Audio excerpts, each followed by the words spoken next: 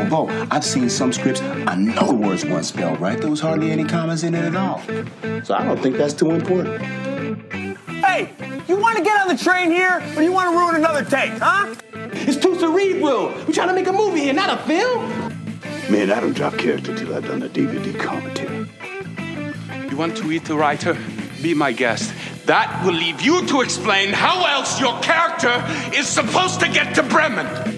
Welcome to another episode of the In the Mouth of Darkness ChatCast. I'm your host, Brad Gullickson, the Mouth Dork, and joining me today is Billy Das, the Indie Dork. What's up, Billy? Oh, not too much. Not eye contact. Not eye contact. You're going to have to stay tuned to the stinger to understand that joke.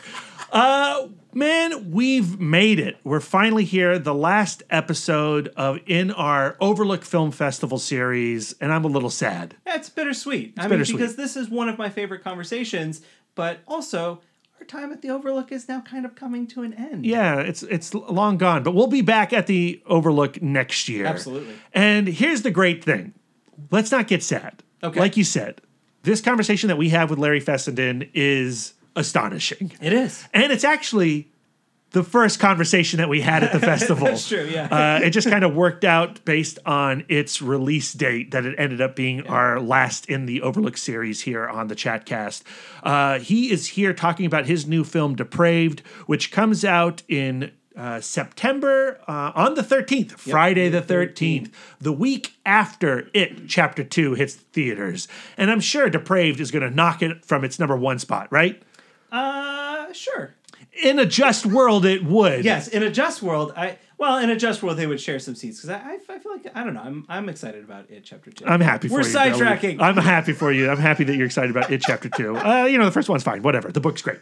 Larry Fessenden, though, he's a legend. Yeah, absolutely. He's the director of Habit, The Last Winter, Wendigo.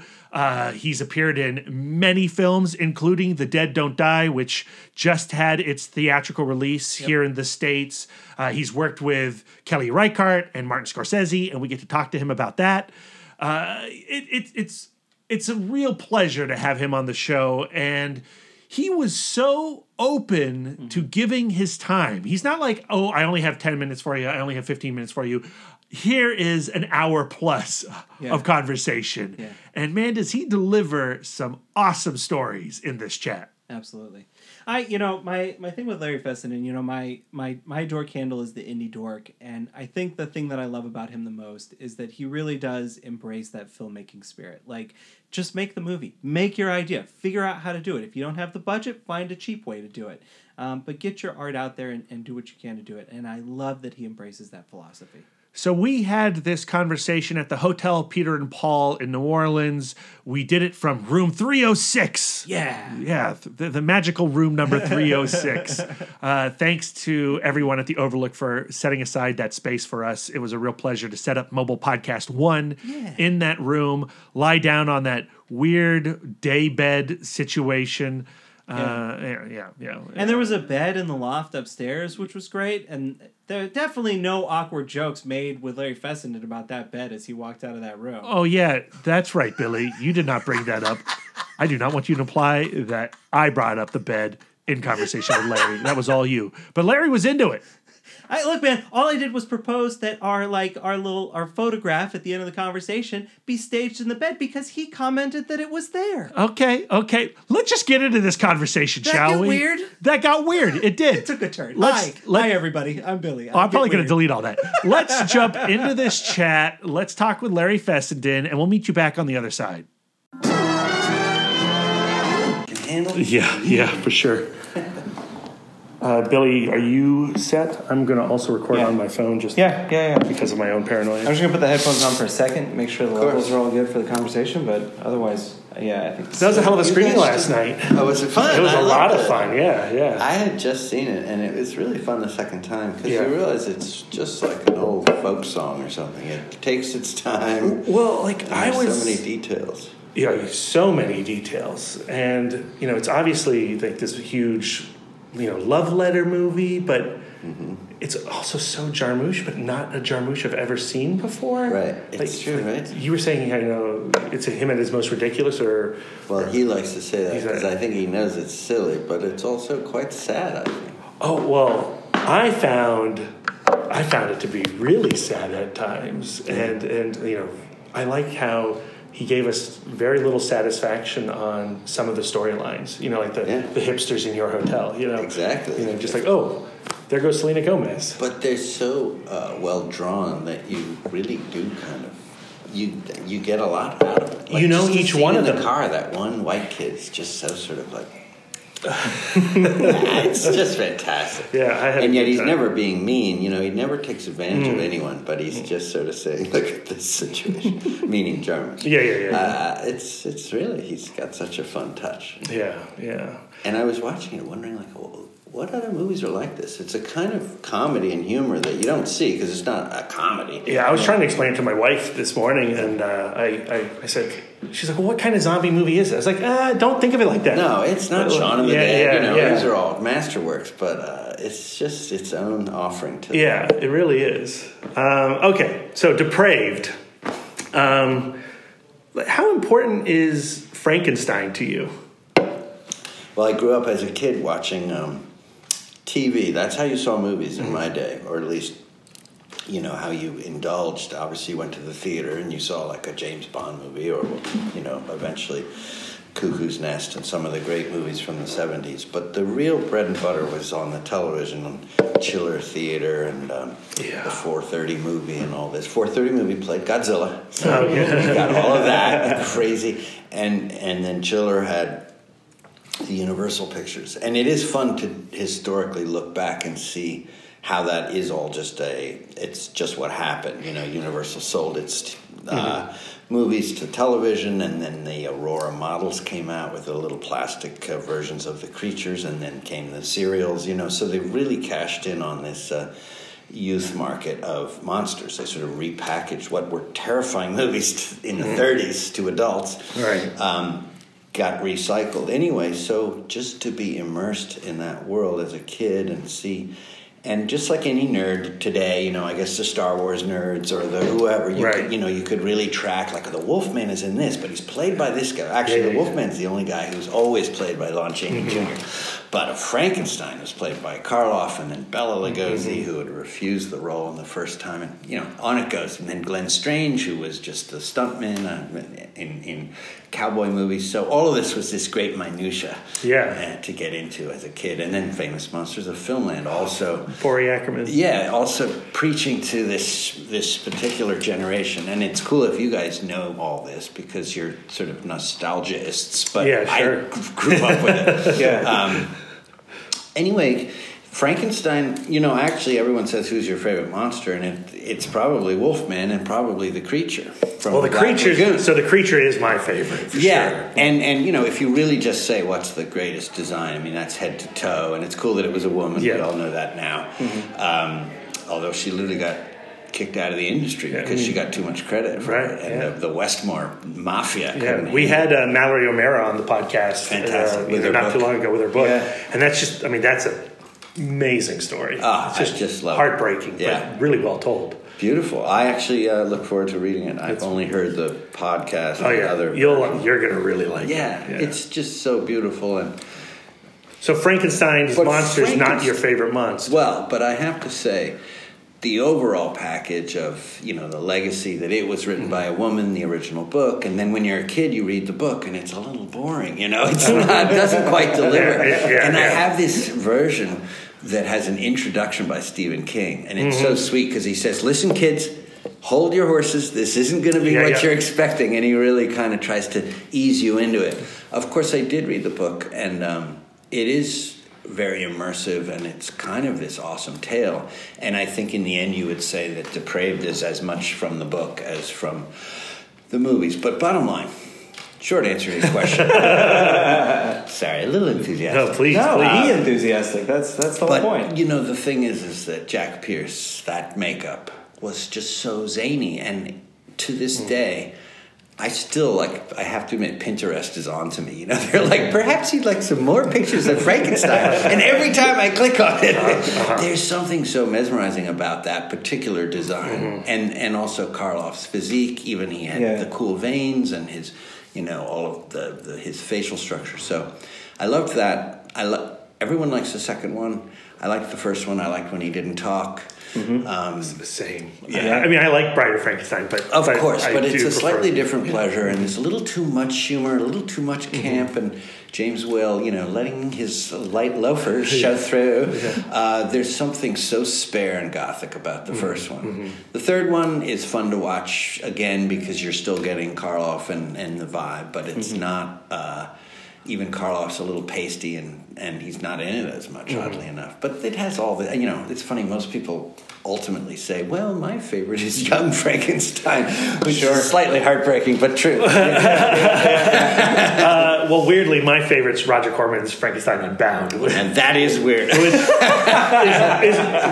really, I mean, I saw Frankenstein when I was a kid, the Whale movie, but Unbound I saw in high school, and that's what took me down this tunnel of variation. Well, exactly. And what your films, and actually a lot of your films sort of touch on definitely Frankenstein. I love that. They're all cover letters, cover songs. Yeah, and so, there's other Dracula movies, there's like maybe a couple other creature type movies, if you wanted to call Shape of Water or Monster Squad or whatever. Monster Squad is a tribute. Yeah, tribute to all of them. But although look at that, the design isn't as good. I'm sorry, Guillermo. It's not. I'm sorry, Monster Squad people. You can't perfect perfection. It's truly perfection. On my ride here, I was just reading Art Adams' graphic novel adaptation of Creature from the Black Lagoon, and his style matches the original design perfectly. And that's the only way I want to see it replicated. I want to see other artists take that design and do it. They talk about remaking it, which of course I would see. I am not a snob. I love the new Godzilla. So, I don't mind tinkering at the edges, but as you say, I don't know what they could ever do to the creature that would improve on it. And I love Shape of Water. I love the spirit behind it, but he did not top it. And I don't think he would presume to have. But, my question is, though, where... All right, we're start over, guys. There are werewolf movies, there are vampire movies, there are movies that touch on other Universal movies, but there is a subgenre of Frankenstein movies. Definitely. And as you say, like Species is... right, yeah. So what is it about Shelley's original story, and I guess we really got to say James Whale's movie, that allows for so many people to obsess on altering it? Look at all the components. It's fantastic. First of all, you get, body parts glued together, which, by the way, is a great movie. Body Parts. Oh, yeah. Jeff Fahey, right? Yeah. Exactly. Eric Red. Eric Red. Yes. Oh, fail. That's okay. That's okay. I'm only impressed I could remember it. It's Eric. So whatever, I think you have the sewing together of the bodies is so cool. You get to start with a graveyard in some way or other. And then there's the idea of rebirth. And then there's the tragedy of innocence lost and destroyed. Then there's the idea of the human hubris, which is the doctor's perspective. And then there's just societal rejection, which every one of us feels in some way. And then there's there's the idea of revenge, and there's just this overall structure that was in the original that is inseparable. And then in a weird way, there's the opportunity to redesign the creature, even though in a way you can't get past the Karloff. But when I was a kid, and it does speak to whatever you see when you're kind of in your teen years has an effect. Frankenstein Unbound. That's why I'm trying to give that to you, my man. But I saw a movie called Frankenstein: The True Story with Michael Sarrazin, and that's a TV show. Interesting. But Sarrazin is a pretty boy, so they took the idea of what if he came out looking great, but then he starts to decay and fall apart. Oh wow! And that movie is similar to mine in that because I think it had a weird effect on me. It was a TV, 4-part TV series or something. Interesting. And it really was about his downfall because he looked fine. It was more about his internal alienation, and then whatever his doctor rejected him, and then he starts to pus up. I mean, it was before AIDS, but it had that same vibe that you get from The Fly with Goldblum. Anyway, I gotta hunt that down. It's worth seeing. I mean, I'd be embarrassed. I don't know. Maybe it's terrible, but but like we say, it had this real made an impression. It's a and cool it had idea. a great crawling arm. Well, Frankenstein also has points of view that you can latch onto. You can go point of view of Frankenstein's monster. Yeah. And your film, I haven't seen it yet, but I've read a lot about it. Yeah. My understanding is you do hop points of view. Yes. Aggressively. Yeah. I'm not giving it away to you guys, or the audience really, but I start with actually just a couple young kids kind of fighting, just have sex, then they're sort of fighting, and he goes, I'm going to go, I'll see you tomorrow, which I love. I mean, I just love how people throw things out and then it's not true. So he goes and gets murdered. And then he wakes up and he's the monster. Or he's the brain, which that's the other trope, the whole idea of the brain. Yeah, right. And my friend who was helping me produce for a while, Peter Polk, he kept telling me, it would be easier to do a head transplant than a brain transplant. And I said, yeah, but Pete, the whole point, you got to, there are certain traditions. And, I always love Abby Normal, the first thing that comes to mind. Yeah. But in mine, he's just a dude who fate took a wrong turn, and then he's haunted by those memories. So that was what inspired me. And then halfway through, something happens and you're in the doctor's perspective. So it's really fun. It's been a while since you've written and directed your own movie. What was it? What made this story the one that had to get you back putting pen to paper? Well, the truth is, and I hate this, but I have a couple of scripts in the drawer. And what happened is, long story short, Guillermo del Toro tapped me to do the Orphanage remake. If you know the movie El Orfanato, and I spent like a year on that. Got a great paycheck. Worked with Guillermo. Sat in his house of horrors. Super jealous. Yeah, everyone who's listening to this should be jealous. I mean, I think there's the book now of this. Yeah. I was in that place, and the funny thing, and speaking of timing and the difficulty of making movies, he was packing to go make The Hobbit. No kidding. So he was like, so we were hanging out. It wasn't long, 3 or 4 days, and I would hang out with him for 3 or 4 hours, and we'd talk about different things, and then I'd go and I'd write, and then I'd come back, and we'd talk more, and then we had a long email relationship with notes from the studio. This was New Line. It was a great, exciting, thrilling experience, and then we started casting. Everyone loved the script, and Guillermo wanted top talent. The woman is, if you know the movie at all, was a key player, and it started to unravel and fall apart when the ladies weren't joining the project, and they, of course, had to blame someone, so they blamed the director, who was untested. It was really that Guillermo had faith in me that was so beautiful. Yeah. Anyway, it fell apart, and I ended up, because I was so empowered by this experience, that I did a lot of producing then. I made Stakeland, got Mickle started, did more Ty West movies, and then a number of other great filmmakers that I liked, and it was all good, but I think there was something about the recovery period when I was kicked out that, I just sort of lost the flow. If I had made another type of movie after The Last Winter, I think it all would have carried on. So just to answer the question, I had that written basically around the Orphanage time.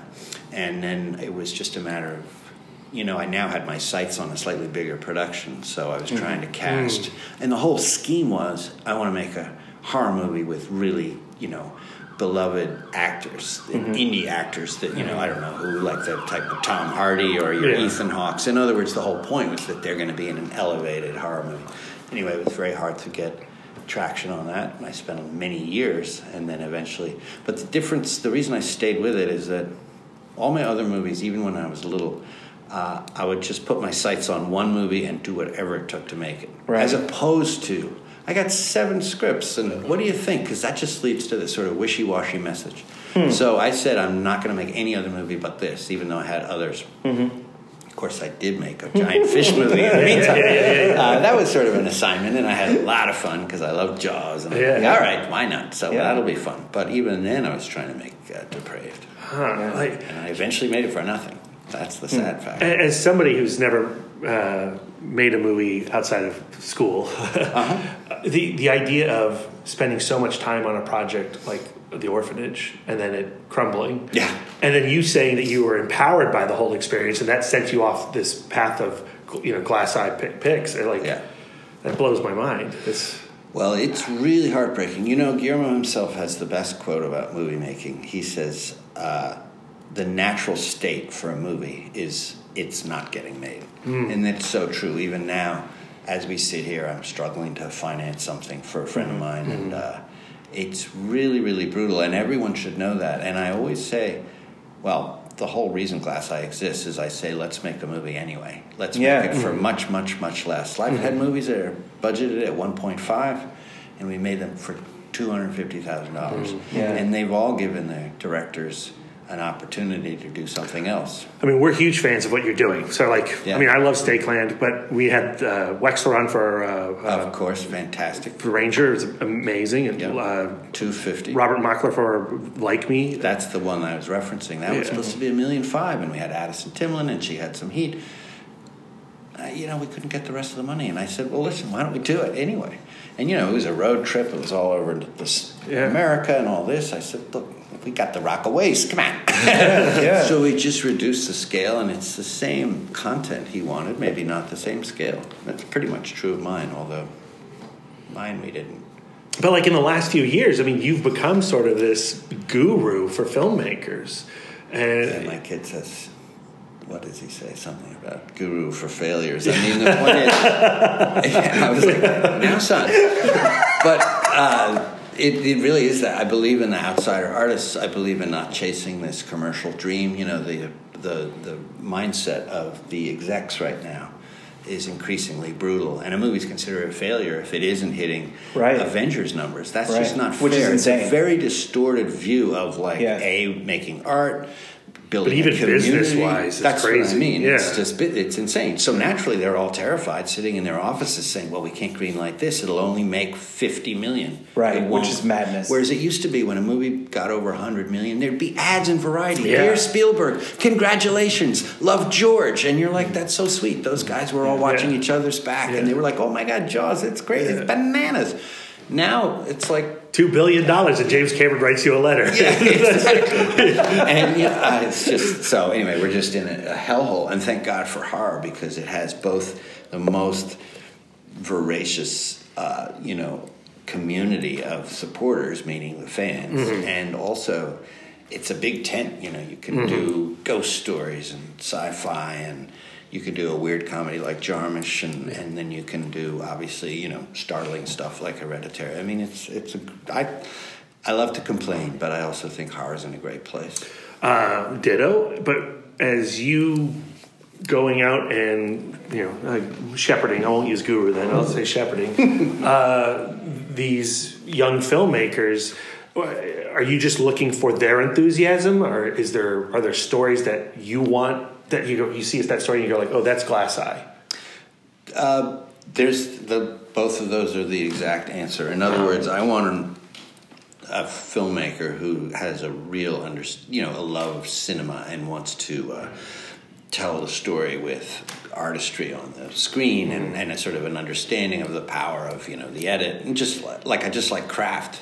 But story-wise, even though The Ranger, just shows that I like a broad range of things. The Ranger is splattery, but the fact is I like it when it's very rooted in something personal, that it feels real. Yeah. You would say maybe that's what's common in a lot of the Glass Eye movies. There's all kinds of styles in play, but even The Ranger, which is bright colors and punk rock and everything, I think Jen is exploring the idea of the final girl. And it's actually, sort of comes from a feminist perspective, and like that chick rocks out and she's the wolf at the end, and that's cool. So there's sort of a love of the genre and then sort of commenting further on it about something you can really take away. And that's the idea of all of them. Rob Mockler obviously talking about the end of the world based on, pursuing the addiction of social media and just how empty we've all become. So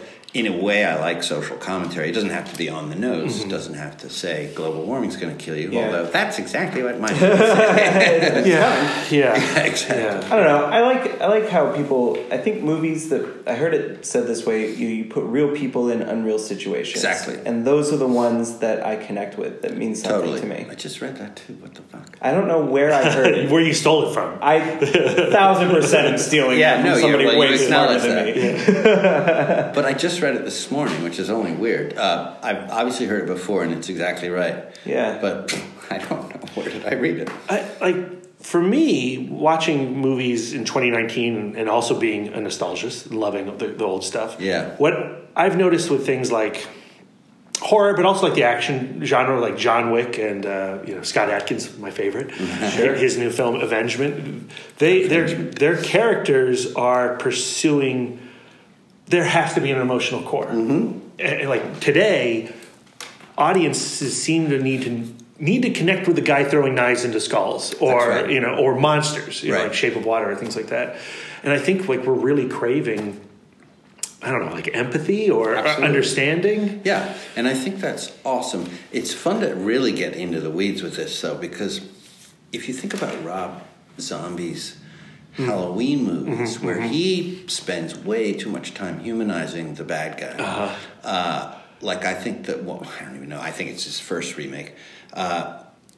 It's like you spend so much time in the childhood. Yeah, that's the first an hour or whatever. And it's funny, there's a great book called Shock Value, which says that when you try to explain too much, you lose that aspect of the boogeyman. So there's a desire in the 90s to sort of psychoanalyze the bad guy. And that can take away from just the abject boogeyman-ness of it, which is a more abstract thing. Like, we all feel the presence of boogeyman. So it's a balance, because I also like the psycho. My wife and I, when we were dating in 2007, we went and saw the Halloween remake, and it spends all that time with Michael.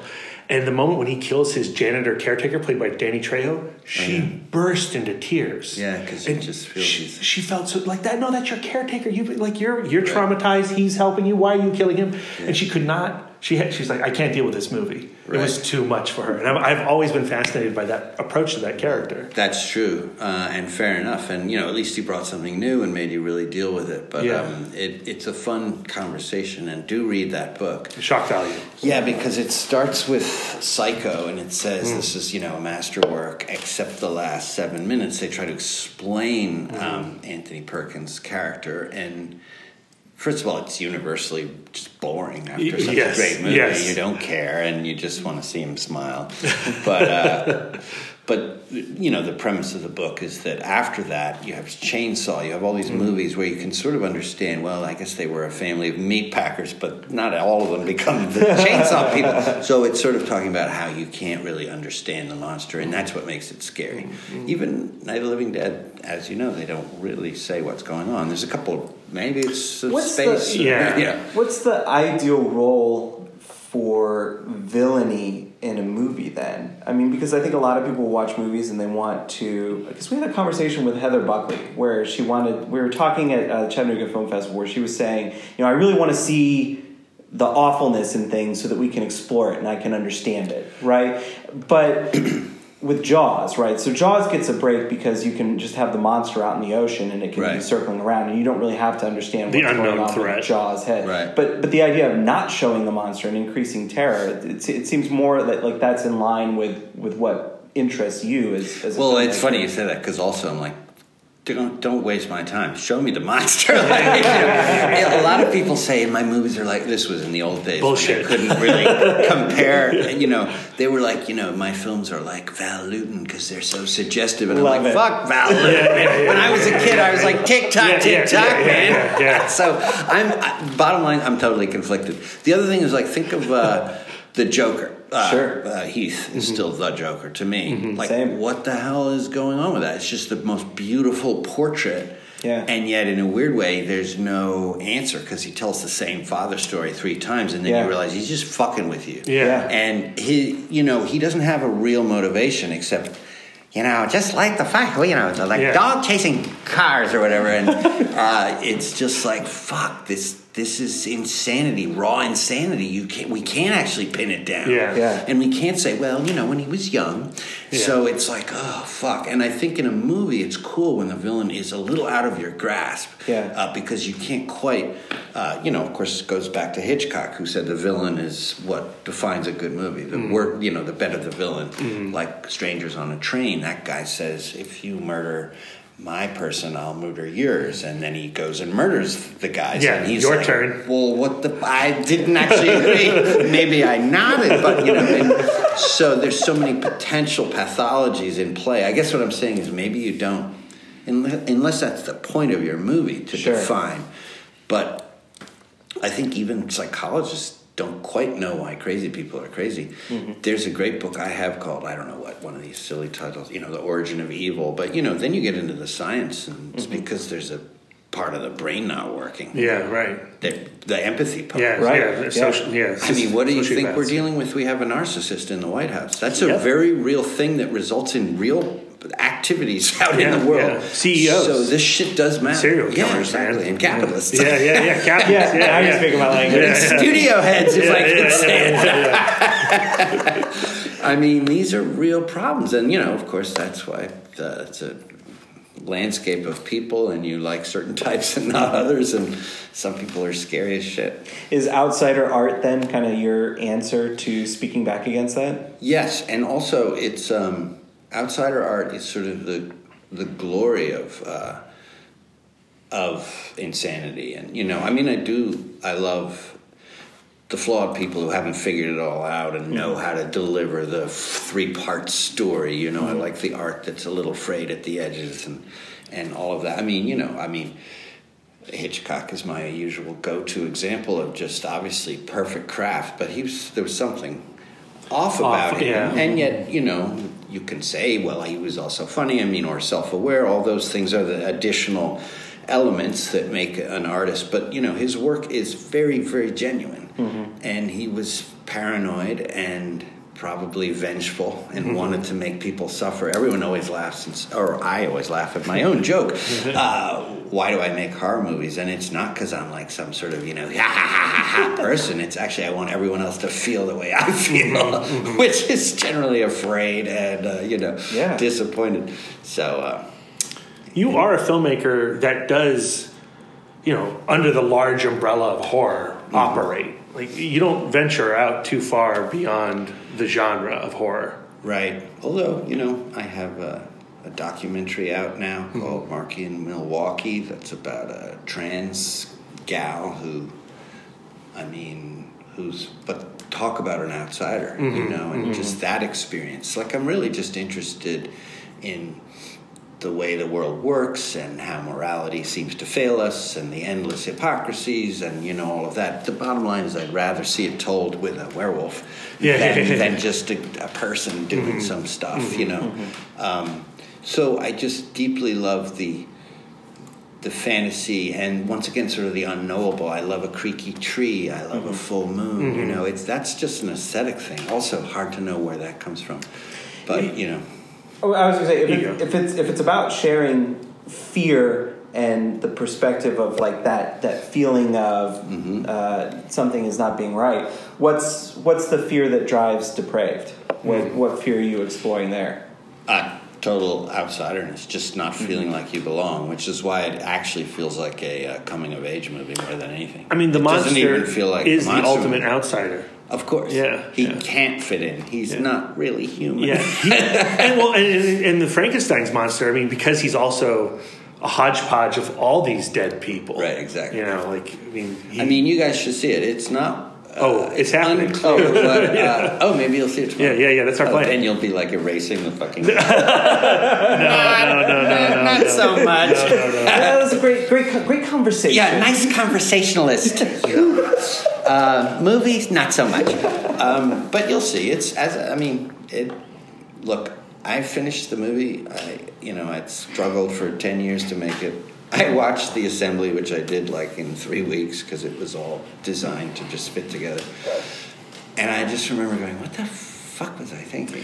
Because it's so personal and so much what I intended, and yet I didn't really I should have thought about making this part scarier. Like, what was I thinking? Well, that's what I'm always found. I mean, because that story of taking a long time to make a film, like to realize a screenplay into a film, that's not unique. A lot of filmmakers have to live with things for a long, long time. And I'm always curious about, okay, when you finally do get the go and you're going to go make this movie that you wrote 15 years ago, how do you, like, does the energy, like, return? Like, does your excitement around that screenplay return? Do you have to find it again? Like, yeah, I mean, it's Frankenstein. It was never left me. That's the thing. Clearly. It's like, and then, you're talking to your makeup guy. The only thing I will say, and it's not an excuse, the movie is what it is, but all that build-up, and then suddenly you have 3 weeks, and to do the makeup, and your friends are like, well, we can't do the makeup in 3 weeks. And you're like, what? So everything was a compromise. We didn't have the money. So that was weird, but it's not an excuse. The movie is utterly... It's a kind of a gut punch. Once again, don't expect a lot of gore. It just is what it is. But it clearly is heartfelt, and that's cool. I mean, it's something. It's part of the canon now. That's what I like. It's part of the subgenre. That's that's kind of interesting. Is we've been having that conversation a lot from Chattanooga to here, and Brad and I talking is there's a love for the past, and nostalgia is great. And I'm not an anti-nostalgist in any way. I think that's the stuff that came before is rad, and it's rad for a reason. Explore it, love it. Yeah. But as creators, there's a lot of back and forth conversation about, like, well, am I paying homage to the greats? Am I advancing the genre? Yeah. Do you think about that as you're exploring the Frankenstein topic? Like, what does this do to expand the Frankenstein canon? I think it does just that. It personalizes it so much that you're almost not... You're like, he doesn't even look particularly scary, so what am I watching? And my point is like, being an outsider is on the inside. So you have that. And also what I think, the one thing I do contribute is the idea of the brain remembering something and the whole idea of a past life, and he's trying to make that connection. So that's a whole additional yearning in the movie. And it's because I read this book called My Stroke of Insight, which is about a woman who had a stroke, and she's trying to reconnect her brain, and her mother came and nursed her back, like had a second childhood. It's an amazing book, and it's, she's on TED Talks and everything. She's quite a rock star in this tiny, tiny world of people who care. But I found that profound, and so even the way I directed the monster, part of it, her brain died, so she didn't have emotion anymore. And she said, I live in this state of bliss now. And as an intellect, well, I don't know. But anyway, she's just saying it's a weird thing. I don't feel anxiety or so on. And so that's how I directed him, as if his brain was very specific. So he's just sort of like, ho-de-do. Yeah. But slowly the frustrations of his parental figures, there's two in my book, which is different, my movie, which is different from the original story, because I think the doctor was motivated. Well, I also bring the idea of PTSD, and our soldiers come back, and they're all fucked up, and they can't quite process this war that the country doesn't embrace. So there's, it's not preachy about politics, but there's this whole thing of like, our whole society is fraying at the edges because we're not taking care of ourselves. And that's similar to, it's the idea of parenting. If you don't lay a foundation for the next generation, you're going to create disjointed, confused, possibly violent creatures. Yeah. So all of that is sort of in this, and the sense of betrayal and like, what did you do? So I try to get into all that. And then I have just a straight asshole capitalist as the guy that motivated the doctor, and then you just realize there's this whole other predatory component in our society of people who are just trying to cash in on other people's talent. So it's just a portrait of, it's like those guys could just be friends in a Facebook movie, It's sort of like all these venal characters in the world, and then there's this monster they made, and they're like, blah, blah, blah, this and that, and this and that, and the monster's like, what the fuck about me? What about me? I mean, that's so, all of that, it didn't take a lot of like, oh, how am I going to do this? It was like, that's a story that's, you can tell it 10 years ago or 20 from now. Sure. The only irony is that I called it Depraved. I wrote it in the Bush era, and like the bad guy my sort of bad guy was sort of based on like this kind of Cheney character. Yeah. Dick Cheney. Like, how much worse could it get? Well, it turns out that was just a sandbox. So in a weird way, I always laugh at the word depraved because I'm like, how about not so nice? Because compared to what goes on now, it's like my people are all quite honorable, even the assholes. Yeah. Well, but that's what we were talking about. You'll see. Josh Leonard, he just finds, I think, the nuance of the vulnerability of the asshole, which I do. So I don't know what I said about Halloween. I obviously do love finding the psychological realism of people who are behaving badly. I mean, that's my whole jam. I love that. I think today what we've done is we've ripped off the veneer in terms of society and politics and all that. We've ripped off the veneer of what was there before to lend some credence to bullshit and assholery, and now you just here it fucking is, and it's out there. And I think my connection for that is I think that's kind of what appeals to me about outsider art or arts that frayed around the edges, like you said, is that it's not so much that the frayed edges make it real. It's that you can see somebody struggling at the limits of what they're doing, whether it's story-wise, filmmaking-wise, or the characters in the films, trying to do things that they are. There feels like there's realness there. There's I completely agree. And when you ask, like, what is a glass eye film? I mean, it's a little embarrassing because it would just seem like I'm saying that it's flawed, but it's the idea. You can feel that it's handmade, and there was a struggle, and I think that lends an authenticity.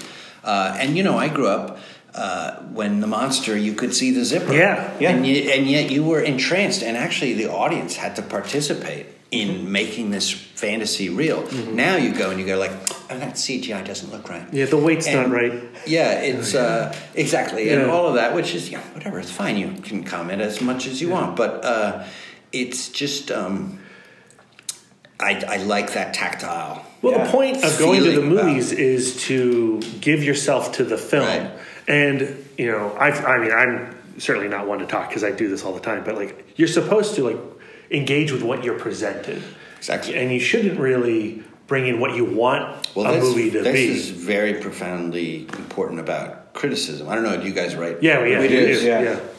There's nothing more important than that basic principle. When you go like, well, I wanted it to be this. Yeah, right. Well, who cares? Then make your own fucking movie. Unless the only way you can, if the ad campaign is so aggressively telling you it's this, and then you get that, right? You can go, well, there's a terrible disconnect, and the filmmaker was ill-served by, the studio or whatever. Yeah. That's fair enough. But the bottom line is that I think criticism is like, well, what were they trying to do and did they succeed? And they may not, and you don't have to be soft about it. I agree. But you go, so that's my... Well, that was the Roger Ebert thing. And I heard that when I was a kid. Say Ebert. I love his writing. So do I. I mean, in a lot of ways, he changed my life through his writing. He changed mine with a good review. Fabulous. But that's what he would say, is like he would go into a movie, and whether it was like does Police Academy 5, Mission to Miami, achieve its goal as Police Academy 5, Mission to Miami? That's right. And if it does, then good rating.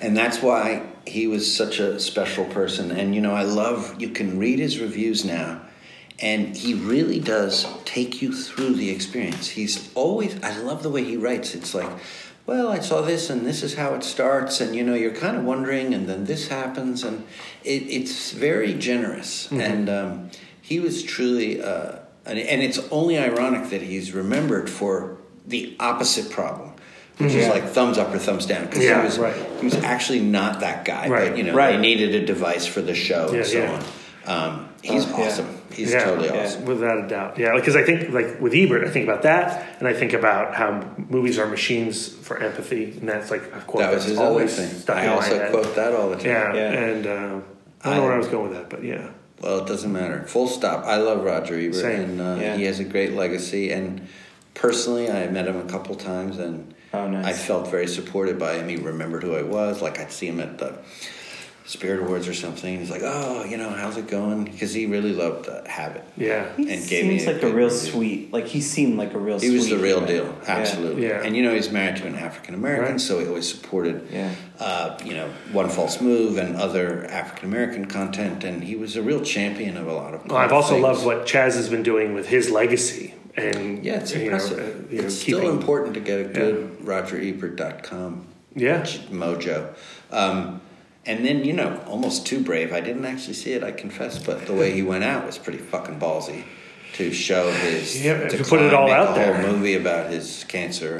Life itself. In other words, he was the real deal. It's worth watching. It's hard. It's a hard watch. Doubt, but it's worth watching. So we're getting to the end of the episode. Not at all. Hold on, I'm just warming up. I'm happy to hear that. I know other beer. There is. Take it. Crack into it. Grab it. Yeah, grab it. But for me, with Depraved, all right, again, going back to this idea of 15 years. It's like a fish. Wait, it was 10 years. Now it's 15. 20 years, whatever. There I was. 40 years ago. 40 years ago, you started writing Depraved. And what do you owe the person who wrote it 40 years ago versus the person who's making it today? He's just the same kid. Is he? Loves this stuff. The only thing, I could remake it now. Meaning,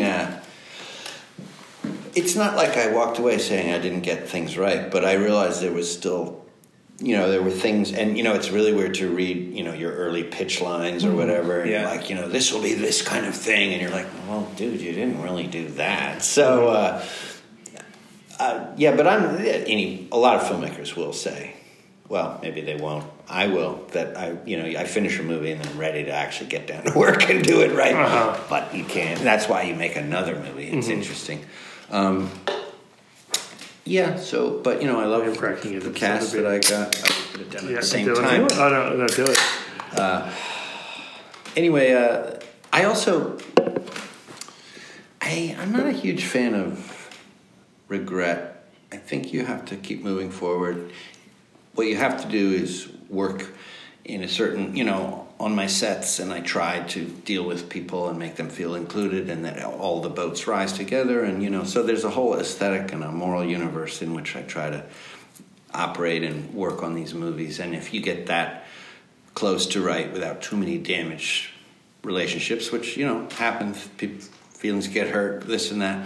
But, so there's a whole other thing going on besides the movie. And then you hope that resonates in the film, and then you keep building there. And that's also why I produce, because I have a very nervous energy, and just to make my movie doesn't really feel like I've done enough. Then I need to know that Jen's punk movie's out there doing that work, and then I got this other one that's going, and you mentioned, most of my movies are horror, but I also work with Kelly Reichert, who's a very respected, real filmmaker. Well, performance-wise, you've been in some. Your movies are amazing. I'm not saying it like that. Okay, I see where this is going. This is what happens when you're drinking and interviewing. That's not what I meant. What I meant, but you have worked with everybody. With real filmmakers. Fuck me. I am so regretful. But Kelly Reichardt, extreme talents. What is it to be a director on a film, acting on a film set? It's fantastic because you have great empathy for what they're going through. Your main agenda is to get them what they want and not dick around with your own problems. And you do have problems on a set. You're nervous. And obviously I was in the Jarmusch film. I'm aware that I'm with some pretty awesome people. And you just want to not be in the way and be part of their good vibe. Like the director's I had no problem with that one guy. He knew his shit. So that's the real agenda. And then, if all that goes well, you can have fun. But I really love watching directors work, and they're all different. It's... I really love the vulnerability of being an artist. We talked about outsider art. Right. It's a real offering, and that's the only art that interests me. And it goes the gamut. I do believe James Cameron has his own he really has his hopes and dreams. So it's not just the humble people who aren't succeeding. And Marty Scorsese, I love so much. And, he made Silence, took him 30 years. And so in other words, at every echelon, the great artists are exposing themselves. And and then, that's who you want to separate from the dickheads who are, careerists or sort of whatever they're pursuing just doesn't feel as genuine. So we go back to that idea. And I think, all of that is in the eye of the beholder, because then there's the weird part of pretentious artists, which is like, well, they're trying to do their thing, but they're just annoying. So I don't know. And I don't have someone in mind, but there's so many types of art, and it really is how it strikes you personally, obviously. But I just like the people that are trying to get at something. So like when you come off of something like the Jarmusch film, like do you come out energized to apply something from that to Depraved or whatever else you've got coming? It was just the cool thing is I'd shot Depraved and I was editing. Oh yeah. So it was just so fun to watch. I'm not quite sure the way to put it. He runs a set with so much warmth and humor and humility, and it's a much bigger set, and yet he still tries to engage with everyone. He shakes the hand of the crew at the end of the day, which is a tradition I really believe in, and you thank them for the day. And so he has that, and yet he's also teasing Adam Driver because he's going to go do Star Wars and he's fucking up the schedule. We had to shoot every Adam shot before anyone did anything, and and then now he has a Star Destroyer keychain. Exactly. Which is, some people were dissing that. It's all so fun. What's not to love? Yeah. It's fantastic. So it's fun to see. Another quote. It goes way back, not to Ebert, but, do you rule by fear or do you rule by love? I love those questions, and, in a way you want to have respect, and someone like Jarmusch does, but he's still ruling by love. And then I also saw him crack up because things were falling apart, and it was fun to see his little tirade and, well contained by the AD and all that. So I love people trying to make a movie. It's so interesting to see how their gears are working. Kelly has her own rhythm. Obviously, she's much more. So, and then, I was in the Neil, oh my God, whatever the fucking movie was called. But just worked with actually lots. And I was on Marty's film. I did work in a Scorsese movie. So, and Steve Buscemi, not to drop names, but just to say all these guys have different personalities, and yet they're pursuing this crazy dream. It's really complicated. So for you, the crazy dream, is that everything? I mean, like, does it not necessarily consume, but are you always driving, to the art? Like that's your life? I mean, I like to cook. Yeah. But that's also an art form, and it is about process and humility and the ingredients, and then you can fuck it up, and the fucking onions are burned, which means the rest is going to suck, which means, you basically written a bad scene, but you're going to film it anyway. Right. Yeah. So I've done that a lot. It's all the same, really. It's all the same fucking day, man, like Janice would say. I just, this is the art of life, and then you try to balance it with the finances, which is very frustrating because you realize things that are valuable to a community aren't bringing in the big bucks. And then, you guys know this, you're doing your thing. So that's the soup everyone's in, and, you're very lucky to be. And the thing is with horror, you have this community that is going to appreciate. I mean, I really feel that about the horror community. They're forgiving and curious and supportive, and that can't be said. I mean, maybe the furniture maker community is nice. I just don't know. But you know what I mean. So. But then, you have to promote the film, you have to sell the film. Yeah. I mean, it's, to me, like, I look at your movies and it just seems like you're always working. Well, I am always working, and but. It's the old cliche. Does it really work? I'm literally going to show you my latest Depraved poster. Yes. Oh my God! Like, if you really are sort of fans of all this shit, you will know what I'm going to show you. It's a challenge. That was a challenge. No. It's just Is it a Basil Gogos painting? Oh shit! Don't say that. I know a guy who's got a little of that. Oh man! Let me see if I have this. Anyway, keep talking. Wait, hey, real quick, just an interjection. Is what 5:30 is the other guy's coming in. Oh, we got plenty of time. Yeah. Fucking other guy. Yeah. What the fuck? Oh, what are you going to talk to him about? No, not him. They're kicking us out because there's another podcast coming in. The guy who's going to go fuck the beautiful girl in the bed? What the hell? This place is too much. Wild. I know.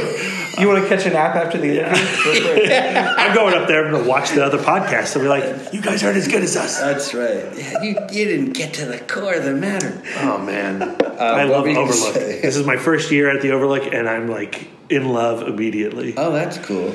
I got to tell you that it was very cool when it was in... the Stanley? Yeah. So jealous tonight. And even the Overlook was crazy because that was the exterior shining and it was in the middle of the snow. You're like, wait, well, this is crazy. Insane. So, I could not handle it, I don't think. Oh, that's so good. That movie, still truly traumatizing to watch that movie. Yeah. I was 11 years old, watched it in the basement. Did you watch it for the first time at 11? 11 years old, watched it with my buddy Steve in the basement of my parents' house. And there's like this little tiny window at the top of the basement. And the whole time, after we watched the movie, I just kept imagining that Jack Nicholson was going to be there, or I'd see his feet there, or what I have you. always had that too. Yeah. I'll show you this after. No, that's cool. We talk about a lot when people watch movies for the first time because I have 3 kids, but my oldest is 9 sweet. now. How old? 9, 7, and 5. Holy smokes. Yeah. Someone's been busy. Yep. A little bit. Well, 3 times at least. And that's it. You're cut off.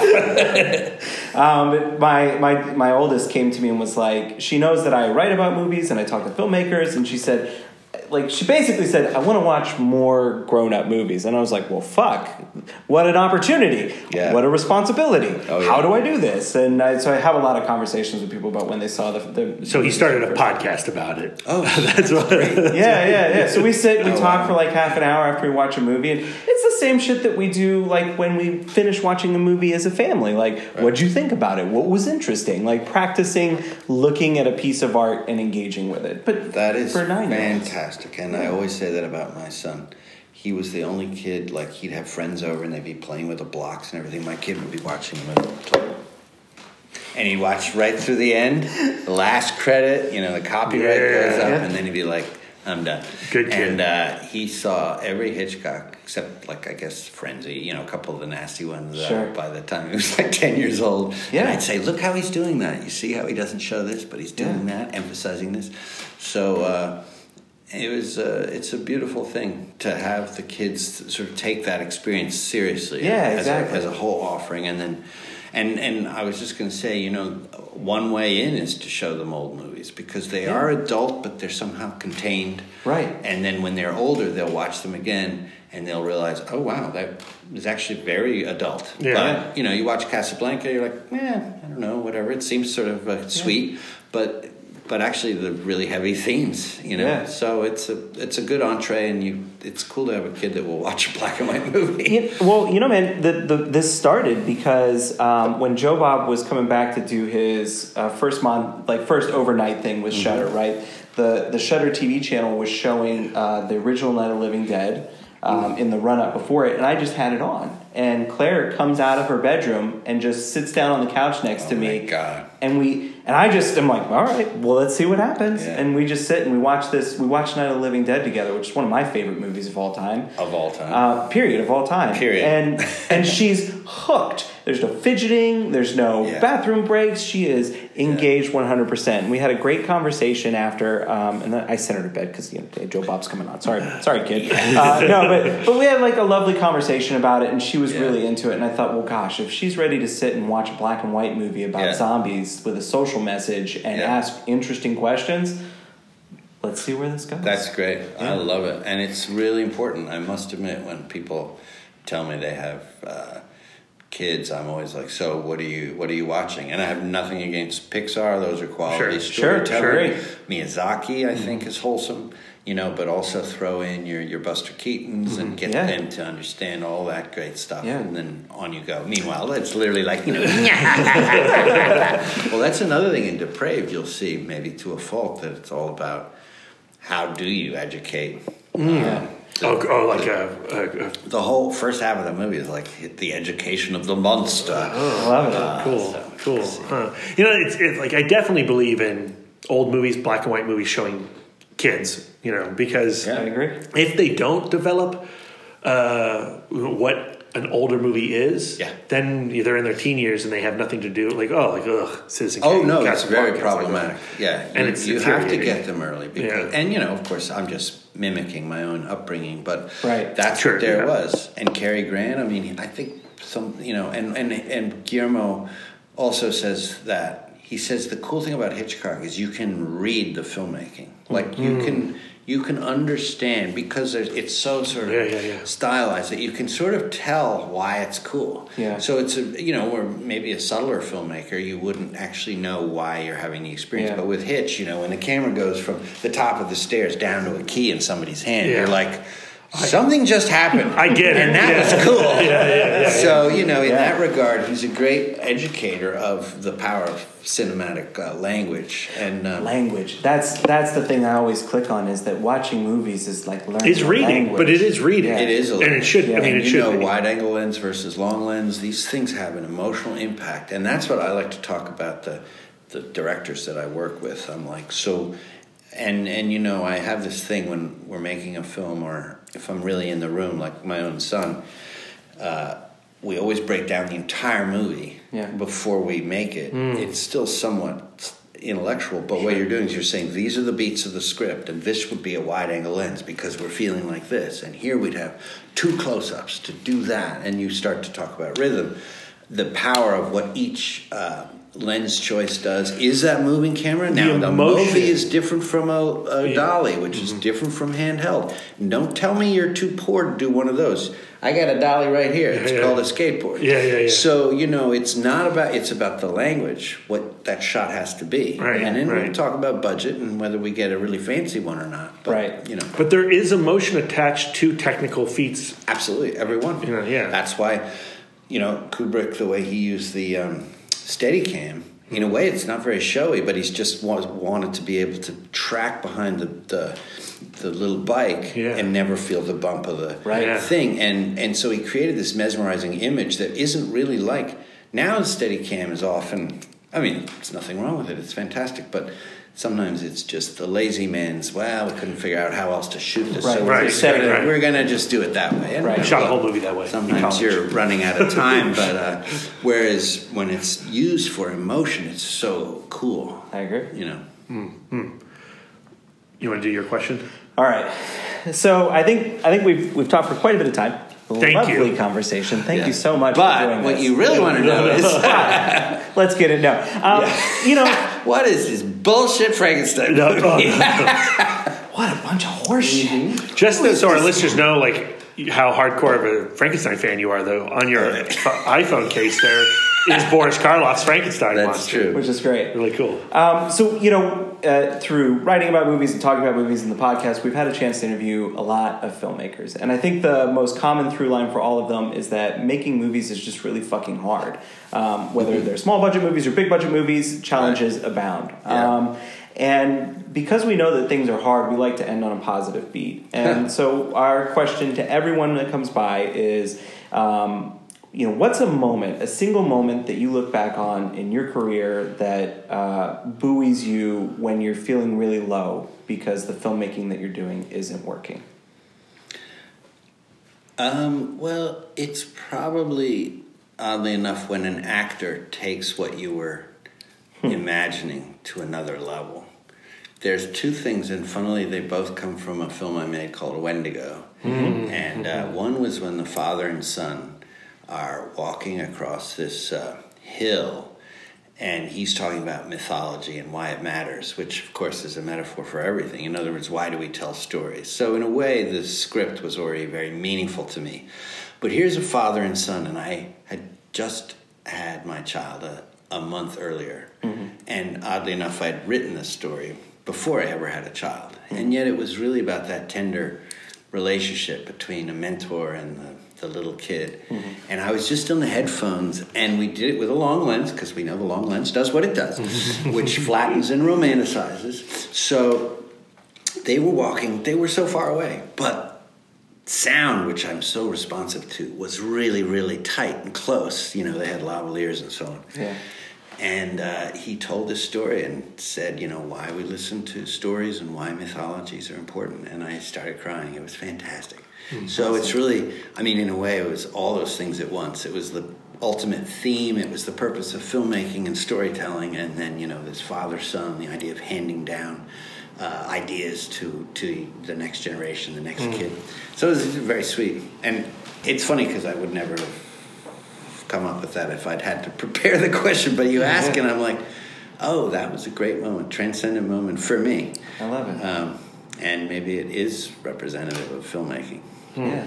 I think that's a great answer. That's a great answer. Larry, thank you so much for coming on. I mean, you'll never know how much this is really a treat to us. It means so much to me that they're thinking people who are enjoying these movies and not even mine, but just like who are in there really thinking about it. Because sometimes in the world out there, the tomato meters and this and that and all the agita, and it just feels like there's nothing but aggression and tattletaling and bitch slapping and I told you so generation, and so it's fantastic to know people care. Thank you. This shit.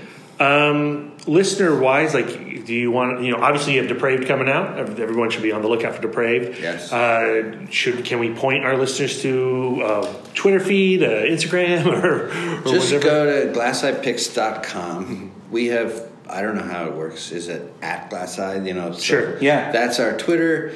Check out. But, remember, we still do Tales from Beyond the Pale. That's going to become a real podcast. Like, we're going to put on our big boy pants. Yeah. And so we're so excited about that. I'm revising my Wendigo book.